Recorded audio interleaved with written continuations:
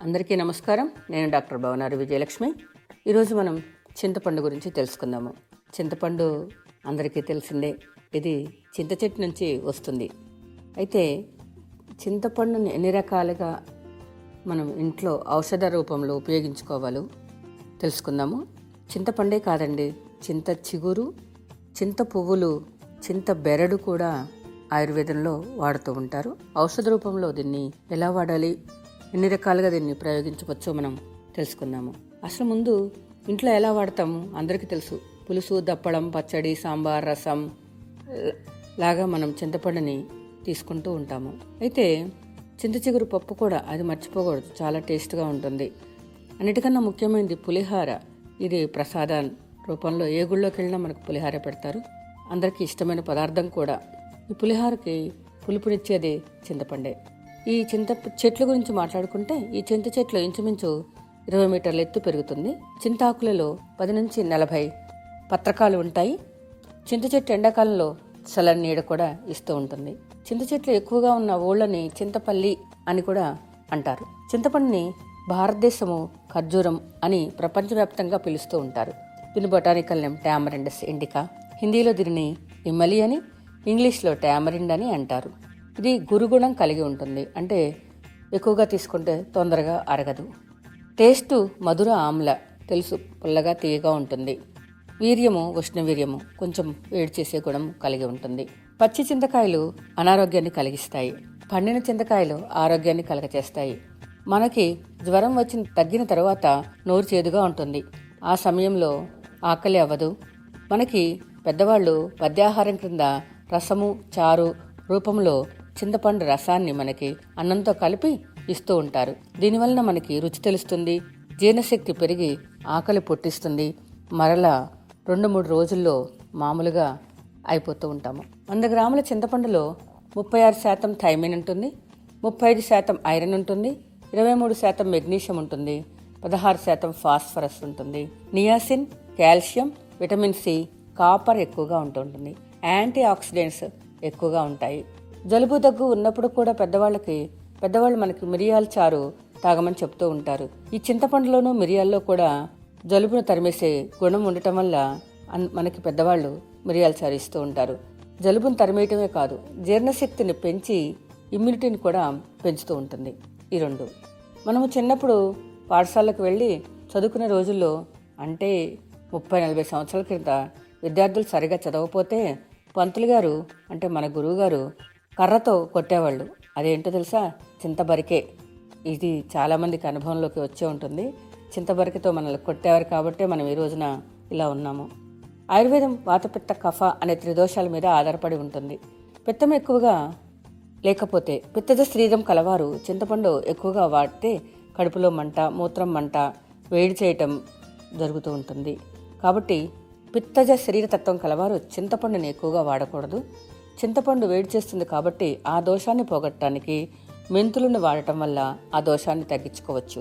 అందుకని పెద్దవాళ్ళు పులుసు చేసినప్పుడు తాలింపులు తప్పనిసరిగా ఎక్కువగా మెంతులు వేస్తూ ఉంటారు. అంతేకాకుండా పులిహోరలో కూడా మనం చింతపండును ఎక్కువగా వాడుతూ ఉంటాము. ఆ సమయంలో మెంతులను పొడి చేసి పులిహోరలో కలుపుతూ ఉంటారు. ఆయుర్వేద మందులలో పంచామృత తైలము, శంఖవటి, గుడపిప్పలి, రాస్నాది చూర్ణము, కరింబిరుంబాది కషాయము లాంటి మందులలో చింతపండుని ఎక్కువగా వాడుతూ ఉంటారు. అంతేకాక బరువు తగ్గటానికి వాడే ఔషధాల్లో కూడా ఆయుర్వేద మందుల్లో చింతపండుని ఎక్కువగా ఉపయోగిస్తూ ఉంటారు. ఇక చింతపండే కాదు, చింతగింజలు కూడా ఉపయోగపడుతుందని చెప్పుకున్నాము. ఆ చింతగింజల్లో దేంట్లో వాడతారో తెలుసుకున్నాము. చింతగింజల నుండి నూనె తయారు చేస్తారు. కొంతమంది శుభ్రపరిచిన తర్వాత, అంటే ఆయిల్ని రిఫైన్ చేసిన తర్వాత దీన్ని వంట నూనెగా కూడా వాడతారు. సబ్బుల తయారీలో వాడతారు, వనస్పతి తయారీలో వాడతారు, రంగుల తయారీలో కూడా వాడుతూ ఉంటారు, వార్నిష్ల తయారీలో వాడతారు. కొంతమంది దీనిని దీపపు నూనెగా కూడా వాడుతూ ఉంటారు. ఇక దీన్ని ఎలా వాడతారు, ఇంట్లో ఎలా వాడుకోవచ్చు, వాడితే ఏ వ్యాధులు తగ్గుతాయి లాంటి విషయాలకు వస్తే, చింత పిక్కెల పొడి, అంటే చింత గింజలను కొంచెం బాండిలో వేయించి పొడి చేసుకొని 1 చెంచా పొడి ప్రతిరోజు తీసుకుంటే జిగట విరోచనాలు, అంతేకాకుండా జిగట విరోచనే కాకుండా మామూలు విరోచనాలు కూడా తగ్గుతాయి. ఇక ఆడవాళ్ళలో వచ్చే అధిక రక్తస్రావం జరిగేటప్పుడు చింతపండు గింజల పొడిని సేవిస్తూ ఉంటే రక్తస్రావం తగ్గుతుంది. చింతగింజల పొడిలో పంచదార కలిపి తీసుకుంటే వీర్యస్ఖలనాన్ని నివారిస్తుంది, వీర్యాన్ని వృద్ధి కూడా చేస్తూ ఉంటుంది. చింతకర్రను బాగా కాల్చి బొగ్గుగా తయారవుతూ ఉంటుంది. ఆ బొగ్గుల పొడిలో పెప్పరమంటు పువ్వు కలిపి పళ్ళ పొడి తయారు చేస్తారు. చింత బొగ్గు పొడిని నువ్వుల నూనెలో కలిపి కాల్చిన చోట రాస్తే గాయాలు తొందరగా మానిపోతాయి. ఒక్కొక్క సమయాల్లో మనకి తల తిరుగుతూ ఉంటుంది, కళ్ళు తిరుగుతూ ఉంటాయని అనుకుంటాము. ఆ సమయాల్లో చింతపండు రసంలో 1 స్పూను పంచదార కలిపి సేవిస్తే తల తిరగటం తగ్గుతుంది. ఇక చింతకాయల్లో తీపి చింతకాయలు కూడా ఉంటాయి. ఇవి శీతల పానీయాల్లో ఎక్కువగా వాడుతూ ఉంటారు. చింత చెట్టు ఆకులు, పువ్వులు, బెరడు, కాండము ఇవన్నీ కూడా gram negative, gram positive bacteria మీద ఎక్కువగా పనిచేస్తూ ఉంటాయి. అంతేకాకుండా చింత ఫంగల్ ఇన్ఫెక్షన్ కూడా దూరం చేస్తూ ఉంటుంది. ఇది రీసెర్చ్ చేసిన తర్వాత చెబుతున్న విషయం. చింతపండులో పాలిఫినాల్ అనే ఫ్రీ రాడికల్స్ ఉన్నాయి కాబట్టి యాంటీ ఇన్ఫ్లమేటరీగా కూడా ఇది పనిచేస్తూ ఉంటుంది. చెడు కొలెస్ట్రాల్ని తగ్గిస్తుంది కాబట్టి గుండెకి చాలా మంచిది. కొంతమందికి చింతపండు సరిపడదు. ఇలాంటి వారు విరేచనాలు అవుతుందని అనుకుంటూ ఉన్నాము. వీరు వాడేటప్పుడు తక్కువ మోతాదులో వాడుతూ కొన్ని మెంతులు కూడా తీసుకోవటం వల్ల చింతపండు వల్ల వచ్చే సైడ్ ఎఫెక్ట్స్ మనం కంట్రోల్ చేసుకోవచ్చు. ఇక చింతపండు సున్నము, ఇక్కడ సున్నము అంటే తమలపాకుల్లో వేసుకునే సున్నము తీసుకోవాలి. ఈ రెండింటితో ఒక ఔషధం తయారు చేసుకోవచ్చు. కామెర్లకు చాలా బాగా పనిచేస్తుంది. 10 గ్రాముల చింతపండు 2 గ్రాముల సున్నపు నీళ్ళలో కలిపి శుభ్రంగా పిసికి వడగట్టి 1/2 గ్లాసు నీళ్లు పోసి ఆ నీటిని ఉదయం పూట సాయంత్రం పూట 2 సార్లు తీసుకోవాలి. చప్పుడి పథ్యం చేయాలి. మజ్జిగ ఎక్కువగా తీసుకుంటూ ఉంటే కామెర్ల వ్యాధి తొందరగా తగ్గుతుంది. ఒక్కొక్కసారి పైత్యం వల్ల శరీరం మీద దద్దుర్లు వస్తూ ఉంటాయి. వీటిని అర్టికేరియల్ ర్యాషెస్ అంటారు. చాలామంది ఇది ఎలర్జీ వల్ల వచ్చింది అనుకుంటారు. దీని మీద చిక్కని చింతపండు రసం పోస్తే 10-15 నిమిషాల్లో దద్దులు తగ్గుతాయి. మారుమూల ప్రదేశాల్లో అంటే కుగ్రామాలు, వైద్య సదుపాయం లేని ప్రదేశాల్లో తేలు కుట్టినప్పుడు చింతపండును నీటితో తడిపి ఆ ప్రదేశంలో రాస్తూ ఉండాలి. మంట, నొప్పి, దద్దుర్లు తగ్గుతాయి. విషకీటకాలు కుట్టినప్పుడు కూడా ఈ విధమైన వైద్యాన్ని మనం ప్రయత్నం చేయవచ్చు. మహిళల్లో వచ్చే బహిష్ట నొప్పి కొంతమందిలో చాలా ఎక్కువగా ఉంటుంది. చాలా ఇబ్బంది పడుతూ ఉంటారు. వీరికి కుంకుడుకాయంత చింతపండును తీసుకొని కందిగింజంత సున్నాన్ని ఆ చింతపండు మధ్యలో పెట్టి ఉండలాగా చేసుకొని బహిష్ట సమయంలో తీసుకుంటే తప్పనిసరిగా నొప్పి తగ్గుతుంది. ఇక అన్నిటికన్నా ముఖ్యమైన విషయం ఏంటంటే కిడ్నీ స్టోన్స్ చాలా ఇబ్బంది పెడుతుంది.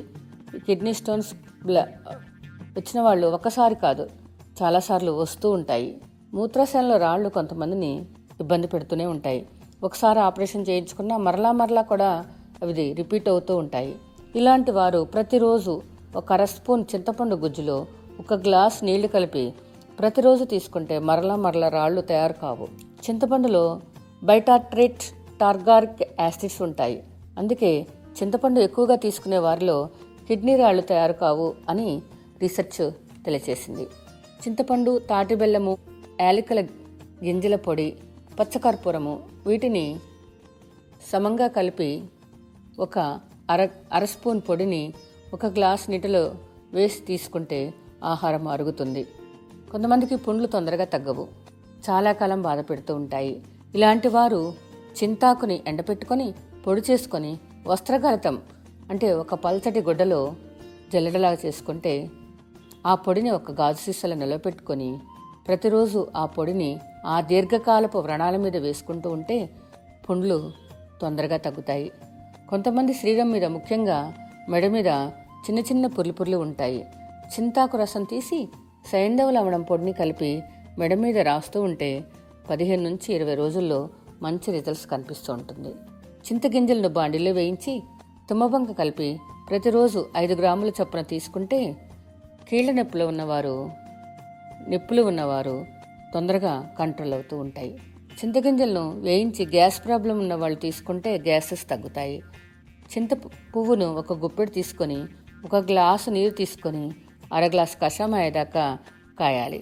కొంచెం తేనె కలుపుకొని గోరువెచ్చగా ఉన్నప్పుడు ప్రొద్దున సాయంత్రం తాగితే జలుబు దగ్గు తగ్గుతుంది.